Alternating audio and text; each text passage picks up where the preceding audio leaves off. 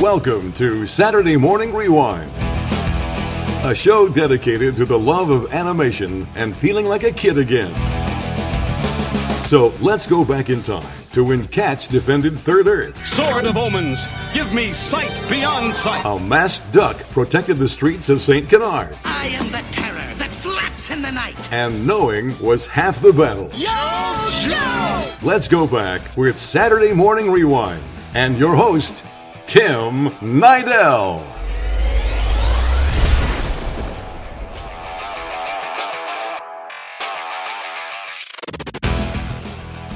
Hey, what's up, guys? Welcome to a very special episode of Saturday Morning Rewind. Of course, I'm your host, Tim Nidell, and today I am being joined by the one and only Jason from DAF Radio.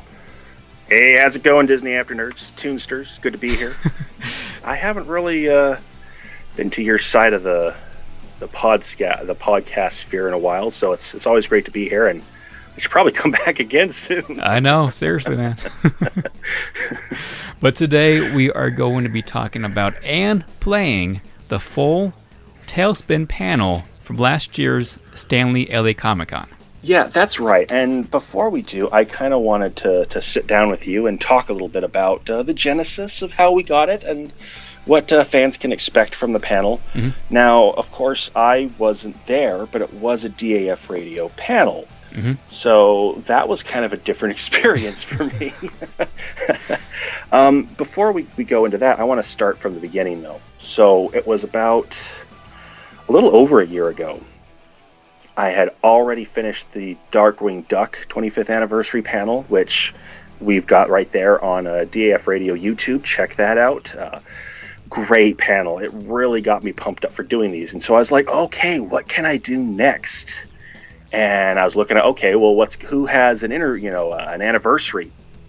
And obviously there was DuckTales. You know, mm-hmm. I'm like, yeah, I'm interested in DuckTales, and I talked about that with Gary already. But the other one that I was interested in was actually Goof Troop. And I was looking at that, and I'm like, you know what? It's the 25th anniversary of Goof Troop. That would be a really cool panel. And something I don't know if a lot of Disney After Nerds know, because I haven't really talked about it.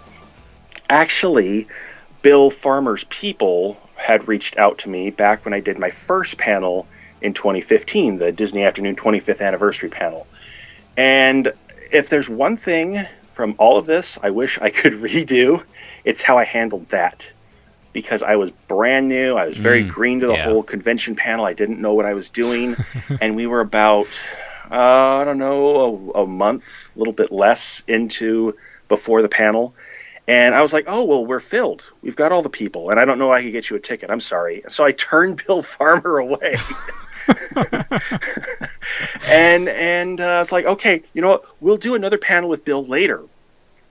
And then we were going to do one in Palm Springs with Bill, and then that fell apart also.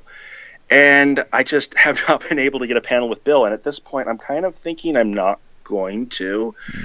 But a year ago, I was like, okay, maybe I'll get something for Goof Troop, and it just didn't work out. And I don't feel like you can do a Goof Troop panel without Goofy. No. I mean, as long as Bill's alive. Yeah, why wouldn't you do it? That's stupid, yep. You know. So I quickly changed my mind, and I actually kind of dropped the idea, and I was just going to do DuckTales. And then I was kind of talking to you, and I was like, you know, it'd be really cool if you did a panel, because I still thought I was going to the convention, you know, at this point. And then, at that point, it was going to be you hosting the DuckTales. I was going to host the Tailspin one. Right.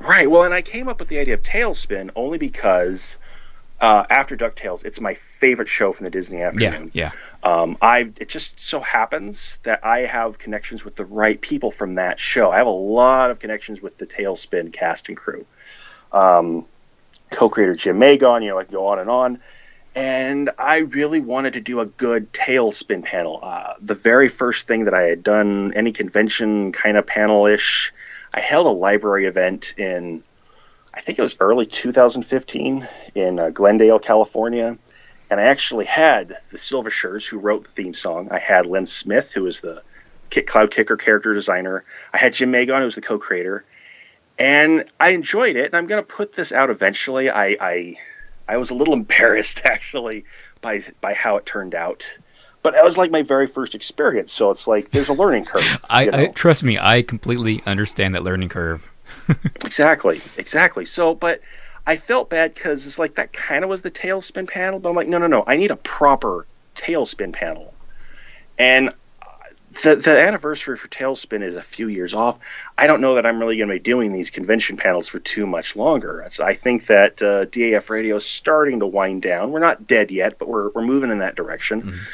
So I was like, you know what? Just in case, let's do this now. We have to do it now. So I reached out to Jim Magon, of course. Have to get Jim if you're doing Tailspin. I reached out to James Tim Walker, who was a director on Tailspin. A lovely gentleman. I really enjoy the interview I did with him previous to that. I reached out to producer Ed Gertner to appear. I reached out to the original Kit Cloud Kicker, Alan Roberts. That was a real treat. Mm-hmm. I don't know if a lot of people know this, but he was the original Kit. I think he was in only 5 episodes, something like that. And then I reached out to Len Smith again. And, of course, Jim Cummings. We have to have Jim. And then Michael Goff. And I thought that was going to be the panel. And then James Tim Walker, unfortunately, had to back out.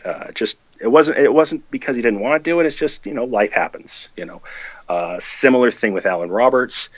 Jim Magon, who I was really kind of building it around him. He was the center of the whole thing.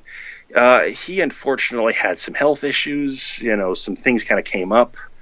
And he wasn't quite able to do it. And it was really unfortunate. And so I was kind of like, okay, Tim, what are we going to do? And then I find out that I'm not even going to be there. So now suddenly I'm like, oh, now I'm down. I'm not a moderator. So I'm like, all right, Tim, you're going to moderate this, I guess. Can you do DuckTales? To which you said, yes, thank you. But so I turned to you and like, okay, what are we going to do about Tailspin? And so you reached out to Jim Cummings, though. Yeah, I'm the one that got Jim Cummings because I have that connection. And then I also reached out to Brian Cummings, which he only did a handful of like small characters on that show. Mm-hmm. But he knew Ed Gilbert, who was the voice of Baloo, personally. So I knew he had some kind of personal stories he can tell about Ed. Right. And, it turned out that Brian was coming for the DuckTales panel anyway. Exactly. He was already there. Exactly. So we just got double booking for him, which was great. And then at the last minute, I was like, I want a writer. And so I reached out to Chuck Tately, who I had never talked with before. And he was game. He's like, yeah, let's do it. Oh, he was, like and he was great on the panel, too. I'm glad he was there. Yeah. So, and then there you go. Now, the only other thing is with Tailspin, I really wanted it to be more of an afternoon panel because that's kind of where the crowds are. Yeah. Unfortunately, the best I could do was they gave me a morning shift. So You were actually there. I wasn't. Please take it away. What happened after that? Well, first of all, we were supposed to be on Sunday morning. But then I believe you and I both said, let's not do Sunday. Let's do Saturday, right? Was it our decision, I believe, to change it to Saturday? Yes. Yeah. I wanted to do Saturday. My experience is the convention's pretty much dead by Sunday exactly. Anyway. People are heading out. People only go mainly Saturday to those big ones, at least. Right. And I think there were some of the people, the panelists, that weren't really able to do Sunday. That's right. I think there was a couple that were questionable for Sunday. Yeah. So, but that's where it kind of kicks me in the butt because Jim Cummings was actually 15 minutes late for the panel because I guess he didn't get the notification that it was moved to Saturday. I think it started at 10 a.m. I believe the convention actually opens around 10 a.m., maybe 9:30 a.m. And I'm trying to meet up all the panelists. Everybody's there except for Jim. I was like, oh crap. So luckily I had his phone number, and if I didn't have his phone number, he wouldn't have been there whatsoever. Wow. Saved by Tim. Yeah, I called him, and he's like, oh, sorry, I thought it was tomorrow at 10 a.m. I was like, no, they moved it. He's okay, well, I'm in the green room right now. How do I get there? So, yeah, the funny thing is, I actually have to start doing the panel because I'm already waiting like 5 or 7 minutes after I'm supposed to start already. And it's like, okay, let's just get going. And that's when Jim calls me back. And actually, you hear that in the panel audio that we're going to play pretty soon. You hear Jim calling me. You kind of hear him in the background a little bit. How do I get there? Where do I go? And so I hand off, since I'm moderating it, I hand off the cell phone to our friend Christy from Voice Chasers. And she meets up with him and brings him in about maybe 15 to 17 minutes too late. But not too late, but later. Great. You know, he was there, and he brought a lot of great stuff to the panel, but he was about 15 to 17 minutes late. No, Tim, you're doing it wrong. He wasn't late. He was a surprise panelist. That's true. If his name wasn't on the register thing, I would agree with that. I know. We were that close to getting away with it, but, well, what are you going to do? So, so the interesting thing is I know some basic things that happen with the panel, but even though I produced the panel, I still haven't heard the whole panel. So just really quick, we were originally going to have the video for this released. Unfortunately, as I've talked about on the DAF radio streams, there's some behind-the-scenes stuff. It's kind of being held up. I want it out. I really do. But it's kind of out of my hands at the moment, and I'm really not happy about it. Mm-hmm. So that's why, you and I talked about it. We're like, you know what? We can at least put out the audio that you had. Yep, because I had my equipment there while I recorded it. And yep. Exactly.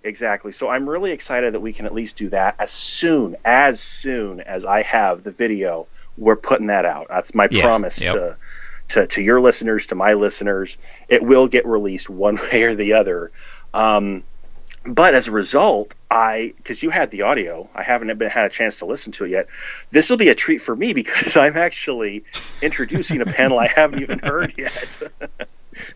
So kind of walk us through just a little bit. What are some of the more interesting things that you would like some of the listeners to kind of pay attention to as they listen to this? So at the beginning, I started off with the people behind the scenes. I started off with like Len Smith and Ed Gertner, Chuck Tately, because they were the ones that really kind of created the show from the ground up, Mm-hmm.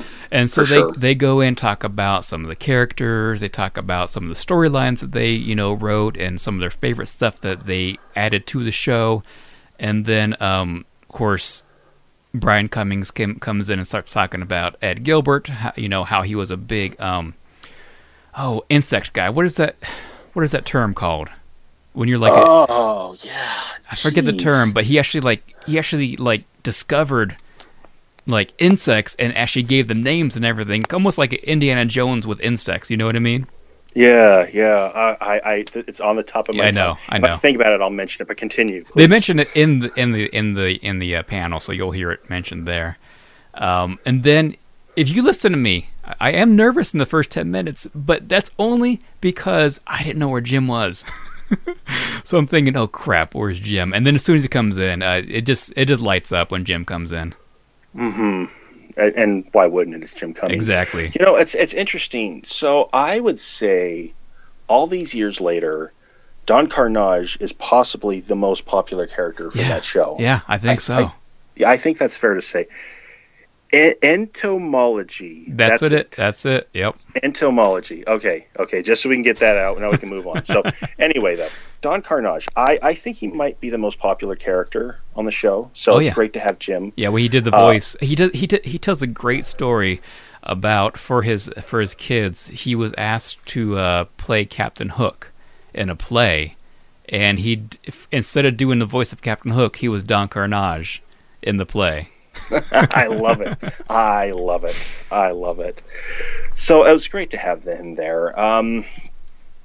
Were there any other really interesting stories that Chuck or Ed or any of them talked about that you think might be kind of interesting to pay attention to? I remember. This is odd because I don't think I've ever heard this before, but they mentioned how somebody behind the scenes, somebody high up in the Tailspin group, wanted to fire Sally Struthers from the voice of Rebecca. Oh, interesting. Yeah. Interesting. Think about Sally, and I haven't met her yet. I would love to. It'd be fantastic. But I think that it was great to have her as Rebecca. I really feel like it created a second kind of career for her. I know she was, for a lot of people, she's kind of thought of as All in the Family, you know. But I really feel like Tailspin just kind of presented herself to a whole new audience, and she did such a great job with the role. It would have been a treat to have her. Yeah. Unfortunately, that wasn't possible, but That's really interesting, though. Yeah, That's I've interesting. never heard that, and everybody who was there said she was amazing and super nice, so why fire her? I guess they just had something negative. They didn't really like something about her. I don't know. Wow, that's interesting. Well, that's something. So you learn something new every day, right? Exactly. And that's the thing. As long as I've been doing this adventure with DAF Radio and helping with Saturday Morning Rewind sometimes, and what have you, I've learned so much behind-the-scenes stuff, facts, what have you, about the history of all these fantastic cartoons that I grew up with that I didn't know before. And I feel like just as I've learned everything, I haven't. There's some new bit of information out there. Yep. One of the things that it kind of reminds me what my mom talked about, what she likes about DAF Radio, is that she's like, I really like the human interest stuff. The kind of the angle where we don't just talk to these voice actors or writers or producers or musicians or whoever about just their role in whatever the show is. We end up talking about them as a person, their outlook on life. You know, what it is about them that kind of added to these properties that have made them so beloved. Yeah. And I've got to say, that is, I think, a really positive aspect about all of this, including the panels. Yeah. So, yeah, for sure. Well, I think that's probably enough rattling around. Yeah, I don't want to give away too much more, so I think they just need to check it out for themselves. Exactly. And I guess the last thing I'd mention is, again, this, outside of DuckTales, which is my favorite, Tailspin is my next favorite show from the Disney Afternoon. You wouldn't think about it because on paper it sounds weird. Okay, the stars of Jungle Book are, fighting air pirates and sending luggage, cargo, but the show really works. It really holds together after all these years. And so the only other thing I would suggest to all the listeners out there is, after you're done with this panel, go watch the Tailspin episodes. Yes. And since it's the only Disney Afternoon show right now that's completely released on DVD, it's completely out there on iTunes, you've got lots of opportunities to go watch this show. If you don't have it one way or the other, go get it. Go watch it. You'll be grateful. You'll come back. Hey, Jason, Tim, thanks for suggesting that. Exactly. But all right, I guess that's about it. And now here is the DAF Radio presents the Tailspin panel from the Stanley LA Comic Con 2017. Yeah, I find that I'm starting to forget names. Names are really tough. I go home and I speak to my wife, what's her face, and I totally, it's just, but stuff like that sneaks up on you. It's just one of those things, right? Yeah. In fact, someday, you always remember weird facts. I don't know. I always remember weird facts. Maybe it's because in a session you're there and you want to entertain your client as well as do a good job. So I always try to find something weird. And I read in a magazine, and this is poignant to me because it was a famous quote from a famous author, being clever, saying, "I never remember a name, but I always forget a face." Now, if I could remember who the author was, it would be even more poignant, but that's what makes it strange for me. Is I saw it was a real quote. I just don't remember who said it, but there you go. Well, that's what I was wondering, if you were next door when you got home, and what's her face was Yeah. there. Oh. Okay. Swipe your feet and make sure you get the dog hair off your black shirt because he sheds a lot. I'm reminded of a joke. Oh, good. Two elderly couples are having dinner together at one of them's house, and the wives are in the kitchen, the husbands are at the table. I got to tell you, we ate the best meal last night. We went to this restaurant. I've never had such a great meal. I said, "Oh, I'll have to try it out. Where was this place?" "Oh, yeah, no, it's it's what's the flower with the thorns? The flower, Rose?" He goes, "Yeah, right, Rose. Hey, Rose, where'd we eat last night?" Ooh, good. Okay, awesome. Great. No symbols, but yeah. Yeah, now we need a rim shot. Yeah, we do. Okay, yeah. Is it this? I think we should get started then. Okay, good, because we don't. You guys know Jim. He'll be here any minute. So. Okay, excellent. Okay, so on behalf of DAF Radio, I want to welcome you guys to the Tailspin panel. Like I said, it is being recorded for video, so if you guys want to check out the video later, check out their YouTube channel. Just type in DAF Radio. And our panelists for today, for the Tailspin panel, let's go all the way to the end to Len Smith. He was the character designer for Tailspin. So everybody. Next to him we have Ed Gertner, director.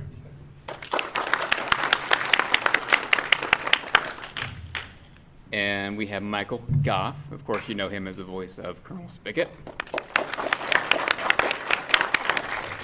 And then next to Michael, we have Chuck Tately. Is it Tately, correct? Tately, yes. Tately, writer for Tailspin.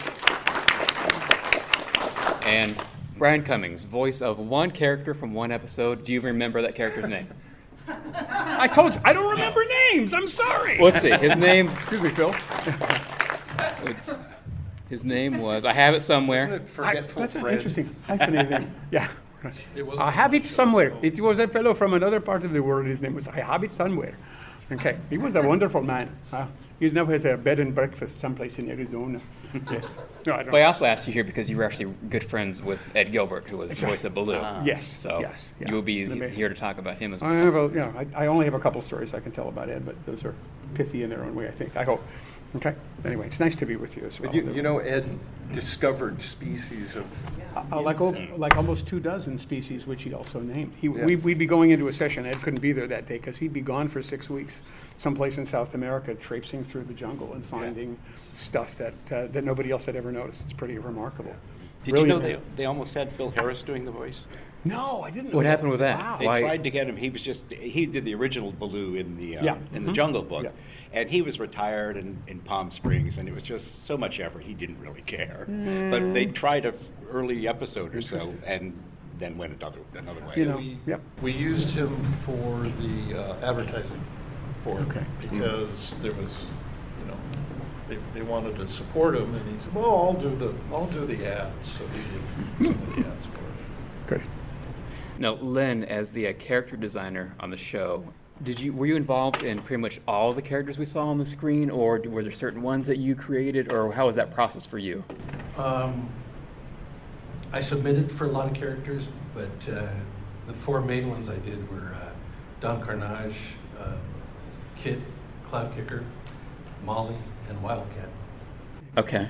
Oh, nice. Besides a lot of the incidental characters in the episodes. Okay. I also heard that originally, weren't they supposed to be foxes? Molly and Rebecca? Rebecca was tried out as a fox. But that was just, just to try different things. Yeah. Yeah. I got Jim Cummings calling me. Sorry. Speaker. Jim.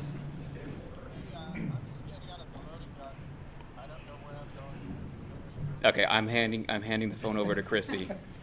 Awesome. All right, sorry guys. So, I was also the art director. Yeah, I was gonna say not only the director art, you also did art. And working with Len, we were trying different things. We had different characters. We didn't want to keep it to the Jungle Book thing. We wanted it to open up to the world, almost like what they did with Zootopia. And so we were trying a lot of different characters and different styles. And that's when I moved into, I said, no, let somebody else take it. A lady named Carol Police became the art director.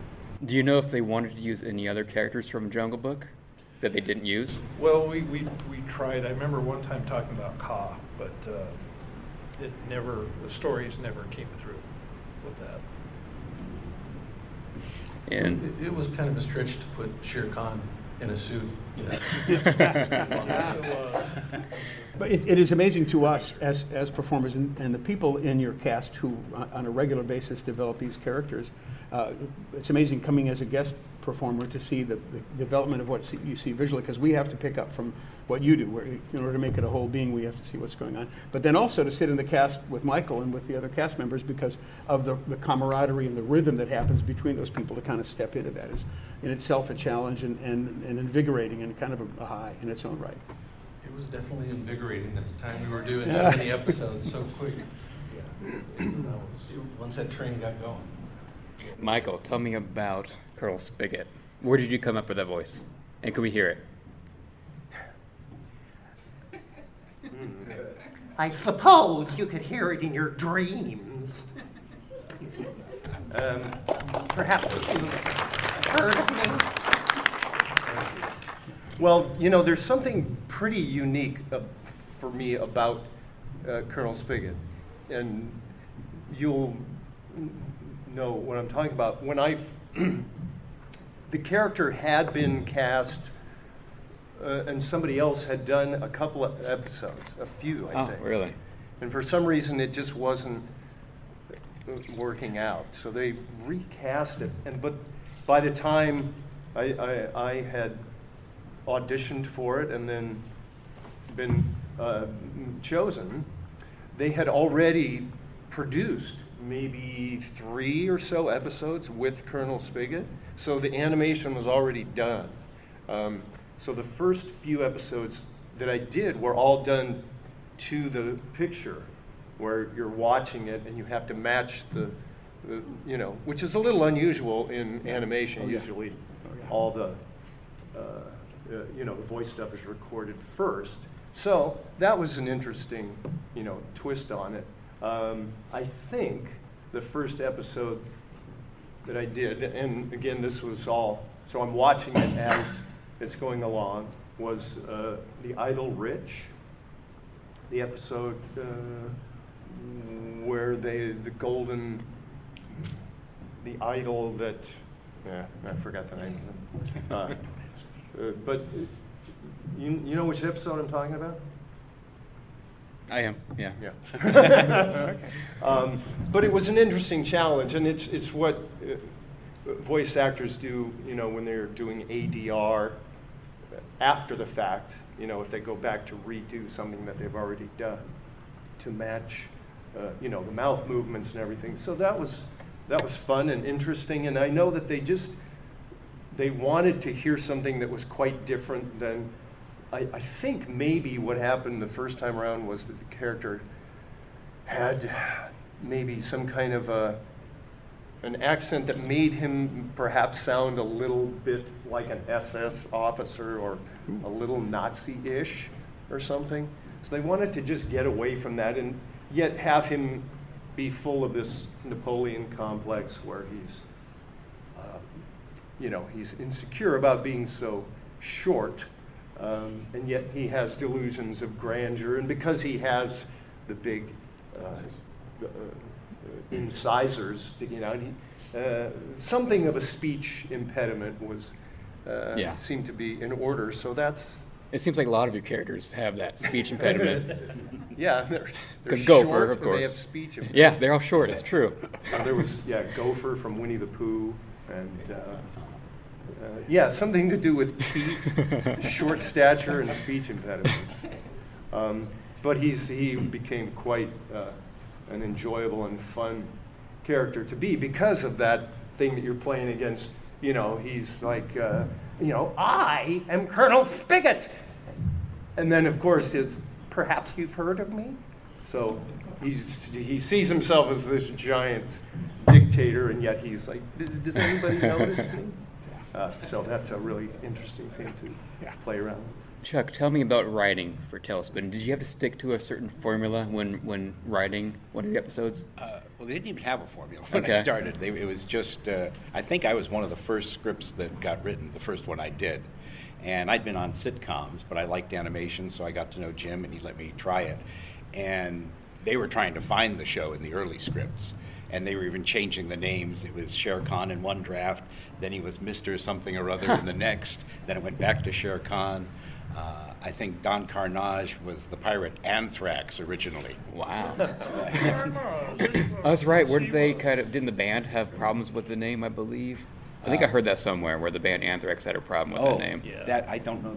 I think I've heard a little bit of that, but I'm not positive. Well, then wouldn't the Poison have a problem with the band? I don't know. Poison's a different band, but never mind. But yeah, it's different for me. I was a freelancer, so I didn't actually go into work every day. I meet all these people for the first time today. I also work right now on Curious George, and they had a rap party for a movie I wrote, and that was the first time I ever met my coworkers. It's a strange thing. What was one of your favorite episodes you wrote for Tailspin? Probably my favorite was the first one I did, A Bad Reflection on You. Okay. It was a good one with Don Carnage, and one of the odd things about that is it was a one-parter originally when I wrote it, and I guess Jim had some kind of an order from above that they needed a two-parter.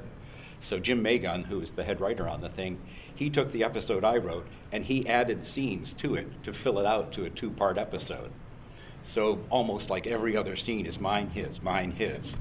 The credits are a little odd, though, because they had already animated it by the time he wrote the filler scenes. So he gets credit for part 2, I get credit for part 1, just to simplify it. I think also in that one, we've got 2 voices of Kit, because the voice of Kit changed in the middle of that. Yeah. So different scenes have different Kits. Wow. Interesting. Brian, tell me about the character you don't remember voicing. No, but as I listen to these, the most magnificent thing about what we do, and why I'm really grateful to be here, despite the fact that I don't remember the name of my character. One of the things that's neat about it is when you get really busy, you do enough stuff that sometimes you don't remember everything specifically. But what I always love about it is you walk into the room, there's the Jimmer.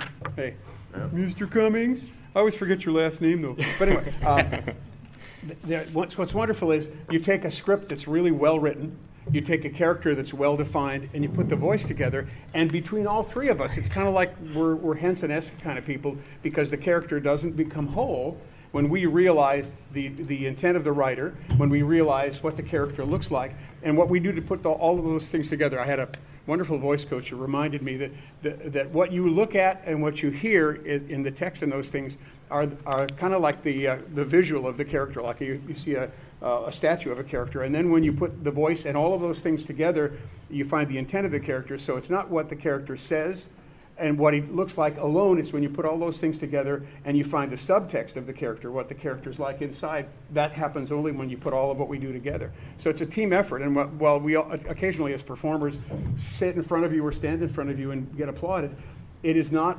by us alone that this becomes magical. It becomes magical because it's a team effort, and everybody is really doing a great job at everything together, and that's what makes it special. Unless it's Jim. Now you then tell it's all. me. Yeah. So that's how it works. I owe you $100 for that. I'll give it to you for $99. I was going to say these aren't on. And ladies and gentlemen, Jim Cummings, Hi. voice of so many Sorry. characters on the show. Hi. Sorry I'm late, Busy, everybody. man. That's good. Yes. Anyway.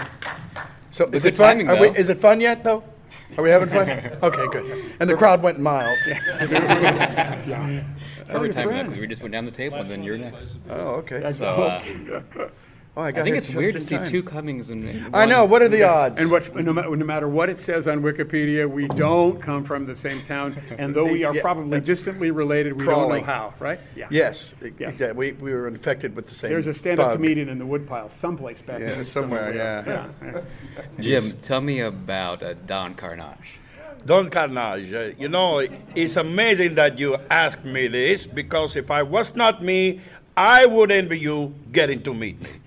He's very humble. No, I don't know. Don Carnage, well, I don't know where he's from, but that was the idea. People say, is he Russian or from Cuba? And I go, you bet. So I don't know.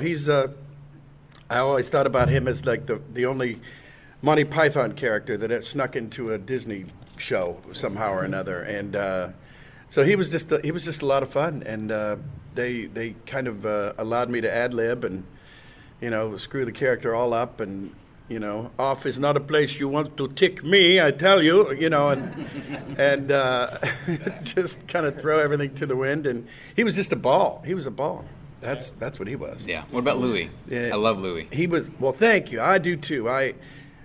Louis, there's probably like a handful of gigs that I, came before me, and I thought, oh, God, I have to get this one. I really, really have to get this one. Because, I actually met Louis Prima once, and in the French Quarter, for a long time I lived in New Orleans when I was a kid, and he was cool. He was that transition between, like, big band era and rock and roll, I think. He was, like, right in there.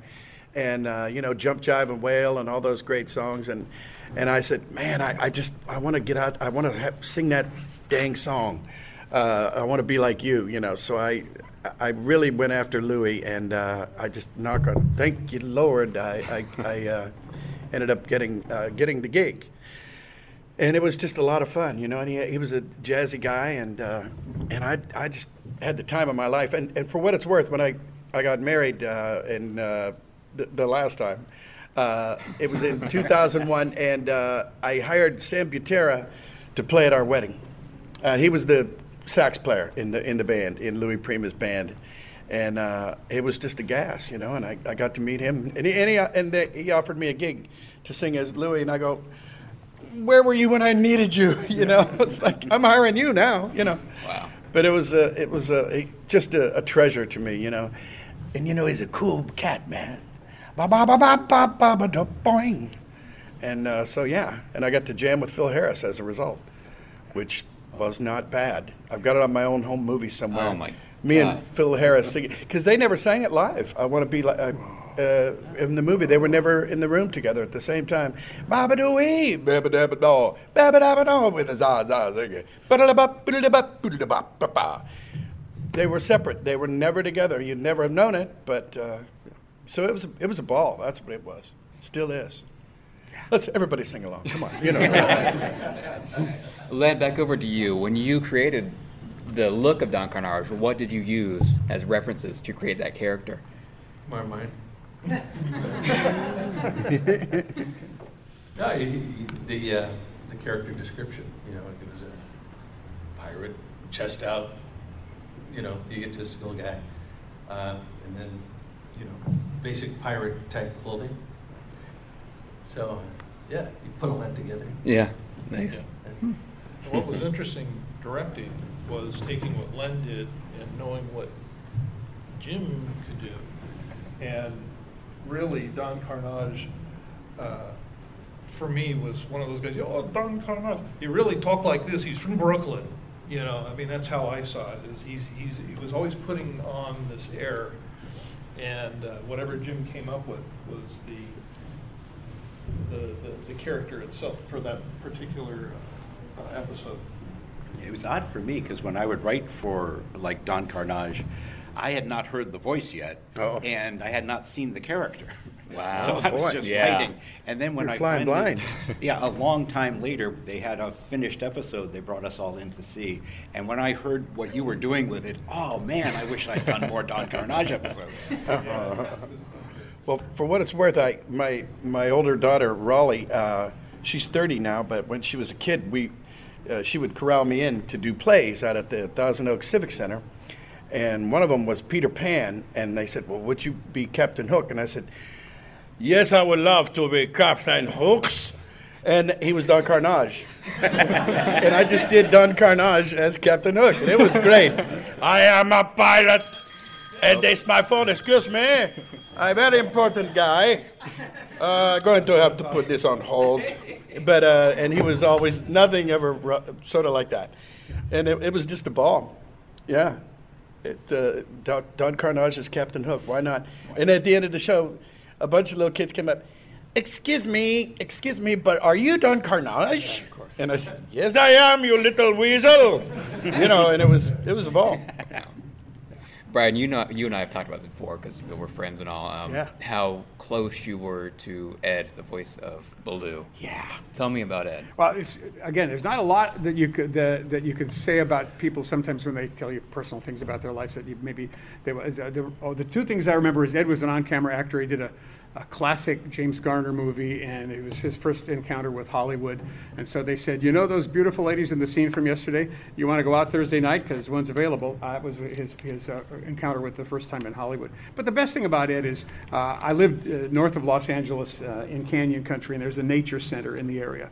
And one of my kids dated a girl at the high school, and her dad worked at this nature center, and they were best friends with Ed, and Ed would come and visit them and regale them with stories. We'd talk sometimes before sessions.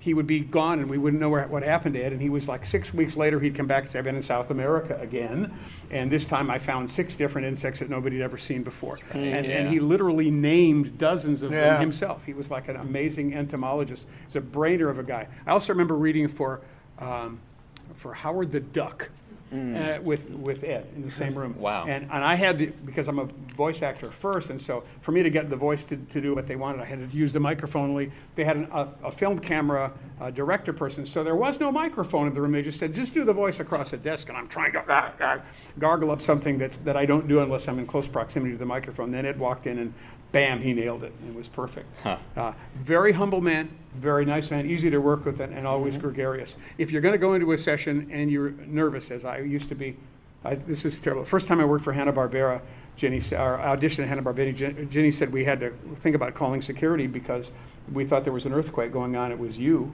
trying not to act scared, but shaking so much that the room vibrated. Yeah. And Ed was cool because Ed made you at ease, made you work around that stuff, and it was awesome. Great. So, wow. Yeah, it's the best of my Ed stuff. And I think I probably owe him $6, but he won't call. So there you go. I always used to hit him up for insect knowledge. Yeah.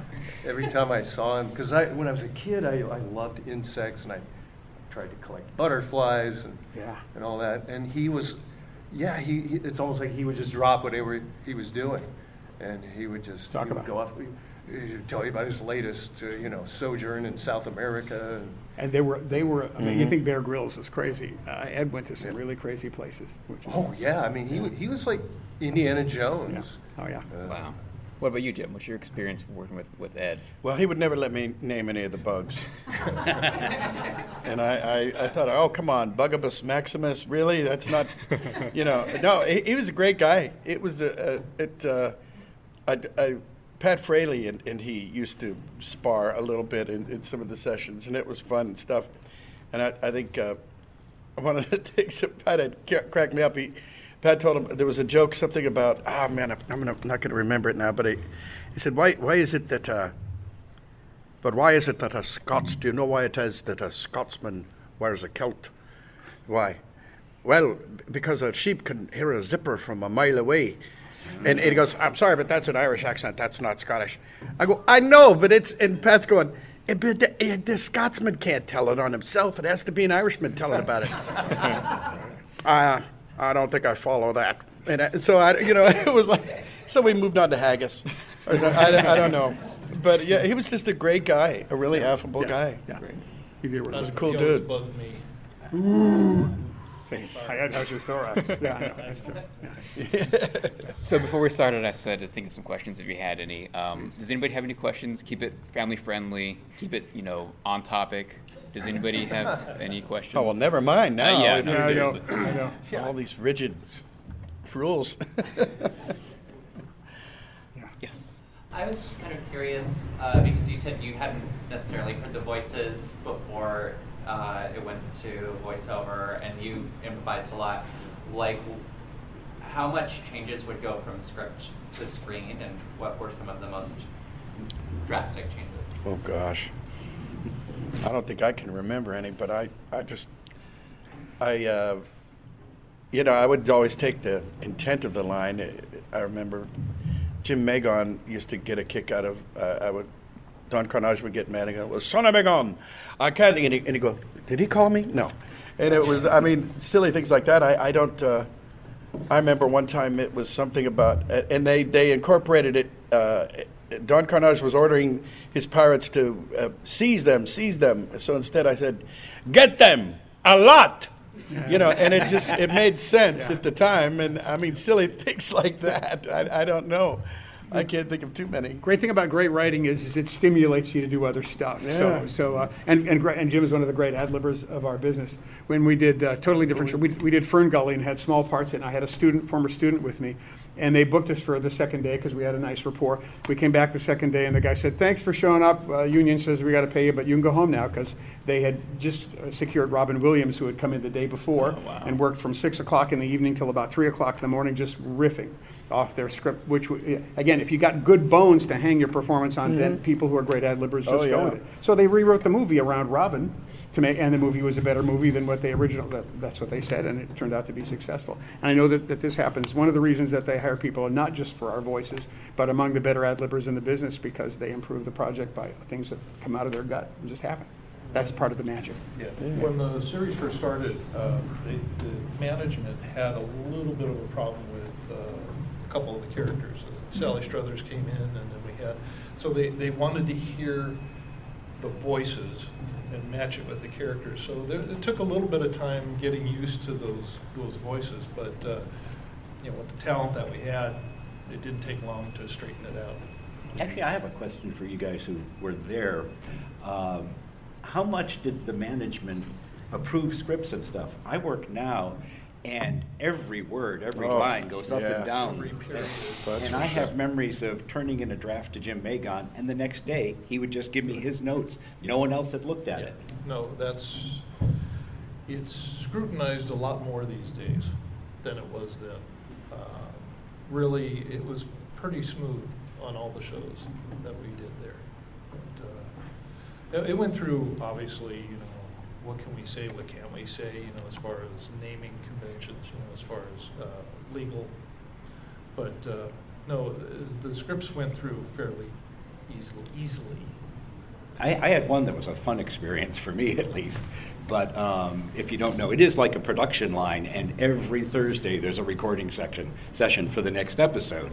And it was like a week in advance, and one of the scripts had fallen through. And Jim called me and said, "Can you write a script this weekend? What's the story?" "I don't know yet." So we just I went in with him and Carl Gears, and we spent a few hours beating out a story, and I turned it into an outline. Over the weekend, made it a script. Then he did a pass at it, I think, and they recorded it. And it was one of my favorites. It's one where they try to take over Louis' Island. It's called Louis' Last Stand. And sometimes, if you don't have the time to think of things, you just move forward. It's more fresh and fun. Like ad-libbing with your word. Yes. Yeah. Instincts are the best things, aren't they? Okay, great. I guess I got one for all of you guys. Each one of you, if there's a character from Jungle Book that you would like to have seen on the series, who would you have picked? Got one crow. That was a good one. that was a good one, yeah. Vultures. Of course, if Claw was in there, it was that's true. Another voice for you to voice. Yes. Evil Pooh. Yeah. Len, what about you? Since you were highly involved with the creation of characters, who would you want to see? I'd agree with Ed, the Vultures. Yeah. Oh, that would have been fun. A lot of fun. Yeah. Board members for Shere Khan. Oh, yeah. Yeah, I like that. Well, that would have worked, yeah. You can't go wrong with vultures who are beetles. No. It shows you the time that movie was made, because that's exactly what it was. Yeah. Yeah, I can't say that I ever was wishing for Jungle Book characters. They Yeah. had already determined which ones were going to be on, so I didn't really have any of those powers. Perhaps the Panther, but I'm not even sure what I would have used The Gira, it for. Yeah. Returning character. I'd like to come back for another episode. Mowgli? Yeah, how would they have done Mowgli? Yeah. I know, we had no humans. I don't ever. It's kind of spiritually. I guess Kit was the version of Mowgli. Yeah, that would have been tough. Yeah. Okay. Was there any other fan question? Yes. How long was it from start to finish for each episode? Like, how much time did you have? You're talking the whole production line? Yeah, like from story to how long did you have time to work for animation? Like, how many Well, I can start say people that. do you have for animating the characters? As far as the script, it was unusual to do it in a week. It was probably about a month and a half by the time you turned in your outlines and your various drafts. And then they did what they did with it. We had 4 weeks to storyboard it, and at the same time as being storyboarded, we had characters first, but depending on the story. Yeah. Once the whole series got going, it was nonstop. Yeah. It stopped. Yeah. Well, I was, but yeah, go ahead. Overseas, they had, I'm trying to remember now, I'm probably going to screw this one up, but I think they had 8 weeks. I mean, it was something really fast. Almost all television animation for decades has been overseas. Sorry, yes. Come back to Denver, though. Well, I think that because of the somewhat unusual circumstance of me coming in, after it had already, production had already been done on some of them, I noticed how quickly it was happening.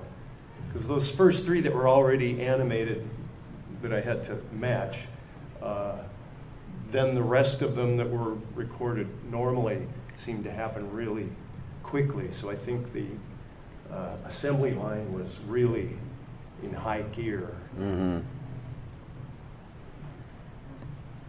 So, About replacing voices, we were 20 episodes in, and Gary Kreisel was still wanting to replace Sally Struthers. Yeah.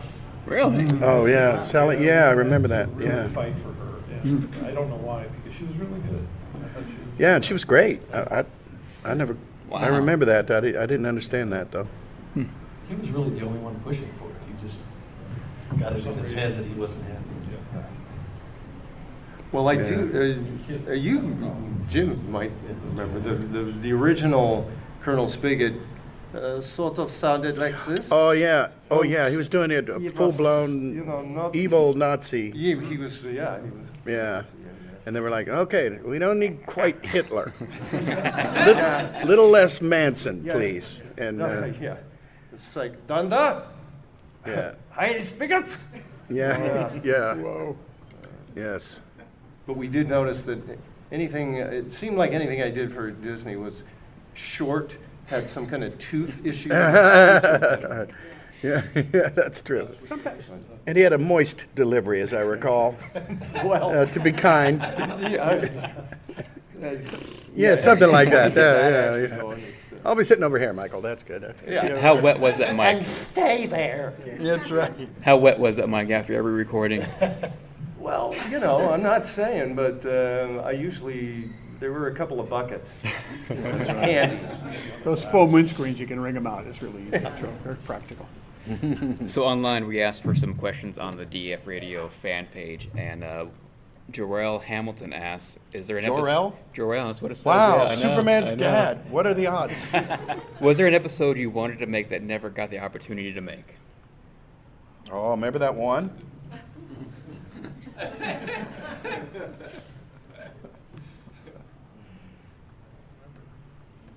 It's been too long. The feature film episode? Yeah. Oh, we'd have loved Yeah, that. there we go. Yeah. Maybe more with that one character. Yeah, exactly. That one. Yeah, same thing. But it's the same thing. One thing I noticed a lot of times over the years, now that you can look back, a lot of people fall in love with certain things that you do, whether it's conscious or not. There seems to be a kind of a synergy that people will find something in your sound, and you'll work for one group of people, another group of people, and you'll find that they've cast you in something that's similar. That they kind of just decide what's your groove, as it were. Mm-hmm. It's not my guitar, but okay. But yeah, so sometimes we find ourselves kind of repeating things, and then there's that pressure to go, I don't want to be like I did for something else, and then you keep kind of getting directed into that groove because someone's had it in their mind that that's where they want you to go, and I don't want it. It's like you did the same character over again. Come on. So yeah, that's part. And also other actors. There are amazing people in your cast. You want to make sure that you separate yourself from what they do. Sometimes you walk in, I teach people, and I'll say, go in with an idea, what you know what they want. Go in with 3 things, because as soon as they say, yeah, but we got a guy we got Jim Cummings, who's much better than you at doing that character. So then I say, okay. Nobody ever says that, I promise you that. So but you have an alternate, so you can find some other way to go with the character, so you don't have to leave the room and go, Jim got the job. But anyway, he's really, he's an icon. It's the same thing with the artwork, too. Mm-hmm. I could probably tell you a little bit more. And we're always looking, animation is a caricature, and you always want to push that and try something different. And so you'll go from one end to the other extreme. Not that one's better than the other, but something might click with an audience. And that's what you hopefully you end up with. And you end up going back to the first thing you And did. that's right. Yeah. After you waste all that time, and then there's always some management person that says, I really like the first one. So we have about 2 more minutes. We have time for one short question. Anybody else? Yes, back there. Sure. It always struck me that Tailspin had was strongly influenced by Cheers, aside from the Rebecca wanting to be a business person angle. It always struck me as very Cheers-like in its stuff. Of course, with the fantastic elements. I mean, like, Blue always seemed like Sam Malone. Yeah. Yeah. It's not a question, but yeah, I'd agree with it. Okay. I think that was one of the influences when they created it. Through the world today. I've often wondered too if the Wildcat character was from that time. Taxi had this strange Chris Lloyd character, Jim Ignatowski, and I think there was a little influence of that too. Oh, we're glad you came. Okay. No, it doesn't seem that way at all. Actually, we do want to be where everybody knows their name. That's true. That's true. Yes. Cheers indeed. Yeah. Well, yeah, I guess we're pretty much on time for the end here. I just want to thank everybody for coming out. I know I want to thank everybody on the panels too, because as a kid, I think I was 10 when it came out, I loved Tailspin, so it's just an honor to be sitting here with all of you guys on here. That explains how messed up you are, because we ruined this poor man. And the fact that you were 10 really bums us all out. Oh, yeah. I'm really old now. Yeah. Well, I was only 12, really. It makes sense. Yeah. Can you put your finger on what made Tailspin special versus? Well, I always loved Jungle Book, so seeing those characters, I think, as a kid, I just really gravitated towards it because of that. And then the stories were just amazing. I liked it as a writer because you had such freedom to take the story anywhere you wanted. And this came from the head writers, Jim Megan and Mark Zaslav. Mm-hmm. It wasn't just a plot story. There was usually a lot of heart, where Baloo went through some kind of an arc, or there was a rift between Baloo and Louie, and then it came back Very together. true, yeah. And I think that really invested you in the stories a lot more. And that goes back to his statement. It was a troupe of characters that you wanted to learn about. And that's where it came from. Well, I think that even if you didn't know the Jungle Book, these characters would have grabbed you. Yeah, and there was nobody's going to remember this, but I remember Ginny McSwain. Every now and then somebody new would come in and she'd go, well, this is kind of it's a thing. We have the Jungle Book characters, but it's also a little bit of a Terry and the Pirates. Remember that from the comic strips, right? Yep. And there was a groove to that, Little Indiana Jones, Terry and the Pirates, Jungle Book, sure. She was the voice director. Boom, boom, boom, boom, boom, boom, boom, boom. There was also that very obscure, it went one season, so no one here will know it, called Tales of the Gold Monkey. But it was I don't think I know that. It was a pilot in 1930s era Jungle Adventures. Wow. I love those things. There was probably one toe in that as well. Yeah. Excellent. All right, I guess we should wrap it up. I want to thank everybody for coming out. I want to thank Stanley's Comic Con for everything they've done. I want to thank Celebworks, Voice Chasers, DAF Radio. And my name is Tim Nidell. I do a podcast called Saturday Morning Rewind. So thanks about it. I want everybody, please. Hey.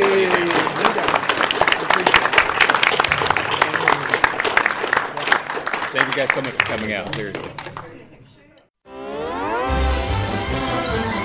Thanks for listening to Saturday Morning Rewind.